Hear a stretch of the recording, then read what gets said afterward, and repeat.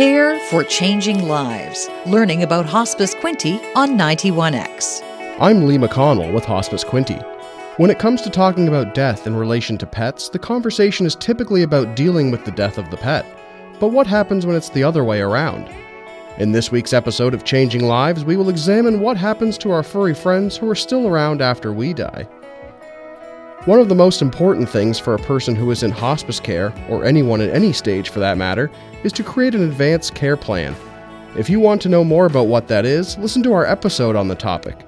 But for now, one of the things people can sometimes overlook in their advanced care plan is who will take care of the pet after they die.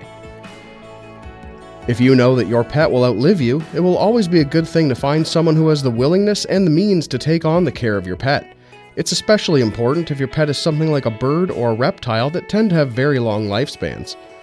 It would be difficult for your loved ones to take on a pet that can live for decades after you're gone on a whim if you haven't discussed it before.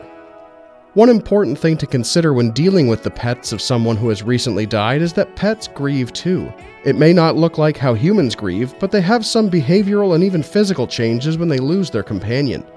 For example, dogs can suffer from a loss of energy or appetite, depression and lethargy, an increase in accidents in the home, clinginess or separation anxiety, new vocalizations such as whimpering, increased whining or howling, and restless energy or wakefulness. The best way to help a grieving animal is by increasing activity, attention, and comfort for them. Some things you can do are to take them on more frequent walks or ensure they get an appropriate amount of activity, ensure they are fed regularly and have access to water, along with giving them some high-value food like fresh chicken, beef, and eggs, and take them on a play date with another animal they get along with. The main thing animals have in common with humans when they grieve is that time is the only surefire way to move on after losing a loved one.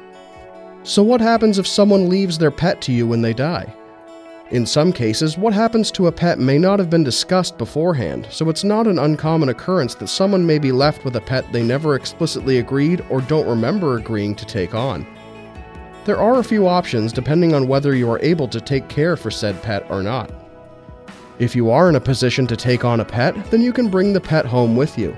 Make sure you have all the necessary supplies and equipment needed to take care of the pet, and do some research to make sure you know what goes into the care of the specific pet.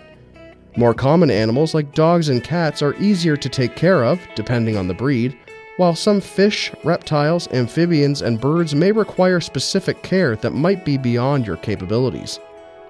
If you've never owned a pet or have very little experience with pets but are nonetheless interested in taking care of your loved one's animal, it would be best to do some research before making the jump.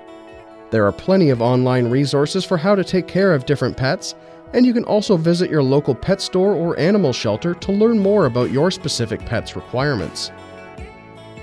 If you aren't able to take on the animal for whatever reason, you will have to start looking for someone who can. The best place to start is other family and friends of the deceased. It would be best for the animal if it went to someone they were familiar with, so consider asking someone who already has a good relationship with the pet to be its new caregiver. When evaluating whether someone is a good candidate, you should consider several things like whether or not they have experience with a pet, if their current living situation can accommodate a new pet, if they have the time and resources to handle taking on an animal, and if they have any other pets or children that the new pet may not get along with. If you find someone who checks all the boxes, then the pet has a new home. Another option if you aren't able to adopt the pet is to foster it temporarily until either you or an adoption agency are able to find a new home for the pet. If you have decided that surrendering the pet is the best option, temporarily fostering until a new owner is found can help the pet, and maybe even you, deal with the initial wave of grief that comes along with losing someone close to you. Who knows, you may even grow to like the pet and take them on permanently after all. Regardless of what option you pick, it will likely be a difficult transition for both the pet and the new owner. Remember to weigh all the options and not act too hastily when deciding the fate of the pet, and also consider what your loved one would have wanted for their pet when they were gone. This is one of the many tough decisions that come along with dealing with the death of someone close to you, but the staff and volunteers at Hospice Quinte are more than happy to help in whatever way they can. For those in hospice residence, the Stan Clemenza Care Center allows clients to have their pets by their side with them to make them as comfortable as possible during the end-of-life process. Also, those in the in-home hospice program can be in their home where both they and their pets are most comfortable.